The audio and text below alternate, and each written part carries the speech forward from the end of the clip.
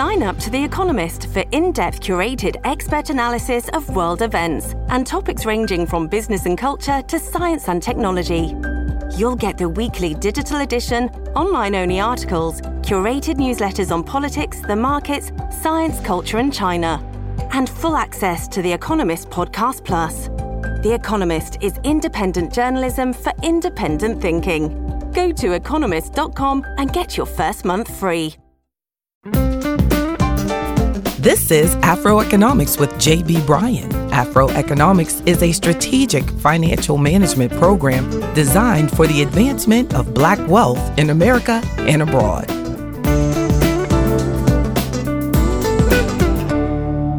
Did you know that hacks and data breaches exposed over 4 billion pieces of personal information in the first half of 2019? That information includes Social Security numbers, credit card numbers, bank account information, and even more. You probably heard about some of the big incidents from companies like Capital One. The hack happened in March of 2019, but there have been hundreds of smaller breaches and hacks that can put anyone's information in danger. I just recently found out that even my information was exposed in the Equifax data breach that happened in 2017. That was a big surprise for me because I thought I was on top of it.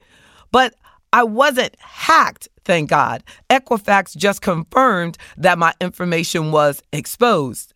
That just goes to show you we all have to protect ourselves diligently, but we also have to be prepared to respond quickly to any funny business that comes our way. Let me start out by quickly defining those terms that I'm using. So a hack is when someone breaks into a network with malicious intent. They're looking to steal information they can profit from.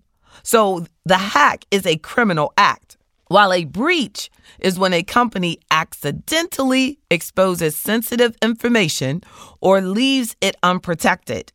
Unauthorized individuals can still take that information and use it for their own purposes, but the breach itself isn't considered a crime.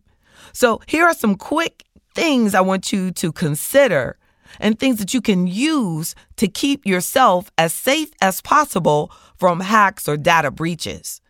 Consider using one computer for all of your financial transactions and use the Ethernet instead of the Wi-Fi. Now, that's just a suggestion. The Ethernet makes it harder to get hacked or have your password stolen. And if something does happen, there are fewer devices that could be responsible for the compromise that took place if you focus on just using one computer for all of your transactions. You know exactly where to go. You have to keep a close eye on all of your accounts, your credit cards, your bank accounts, even your brokerage investment accounts. The more often you check your accounts, the quicker you'll discover any unauthorized activity. And if your information does become exposed, you may need to delete your internet browser. Like you might be using Chrome or the Internet Explorer or something like that. And then you could take it off and then reload it and change your passwords. That's a suggestion. But definitely talk to whatever tech support that you have, because some of these things may sound funny. But get the technical help that you will need if you find that your information has been shared. Make some calls, get the proper help. Make sure you're organized so that you can do all of these suggestions quickly. And you may want to get a credit freeze or a credit lock. They offer the kind of protection that will just stop things so that nobody can be using your name or your credit or your social because you've locked it or you've frozen it. So that's a suggestion. But when you freeze your credit at the 3 credit reporting bureaus, you restrict access to your credit report. No one can set up any fraudulent account using your information. A credit freeze is free, but it can take some time to unfreeze it, while a credit lock often comes with a fee, but you can generally unlock your credit report immediately at any time on your computer or on mobile device when you want to unlock it and have immediate access. And of course, you can take your protection to a whole nother level by using services like LifeLock or ID Protect. And there's a whole bunch of new ones out there. They cost you money, but they'll watch your credit like a hawk and offer insurance against any damages that you suffer if you have a breach or a hack. So with technology taking over more and more of our lives and more of our transactions have to be done online, we have to be smarter than ever before.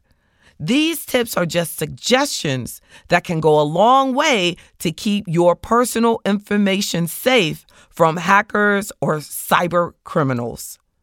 So that's AfroEconomics, and I'm JB Bryan. Consider membership.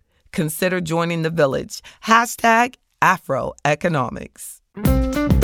Today's podcast was powered by JB Bryan Financial Group, a registered investment advisory firm and the home of AfroEconomics in Virginia, Maryland, Washington, D.C., and New York.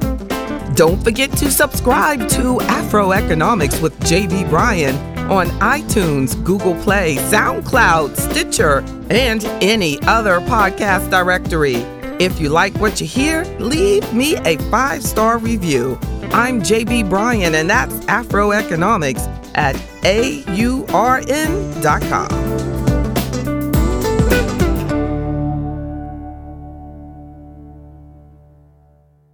Sick of being upsold at gyms?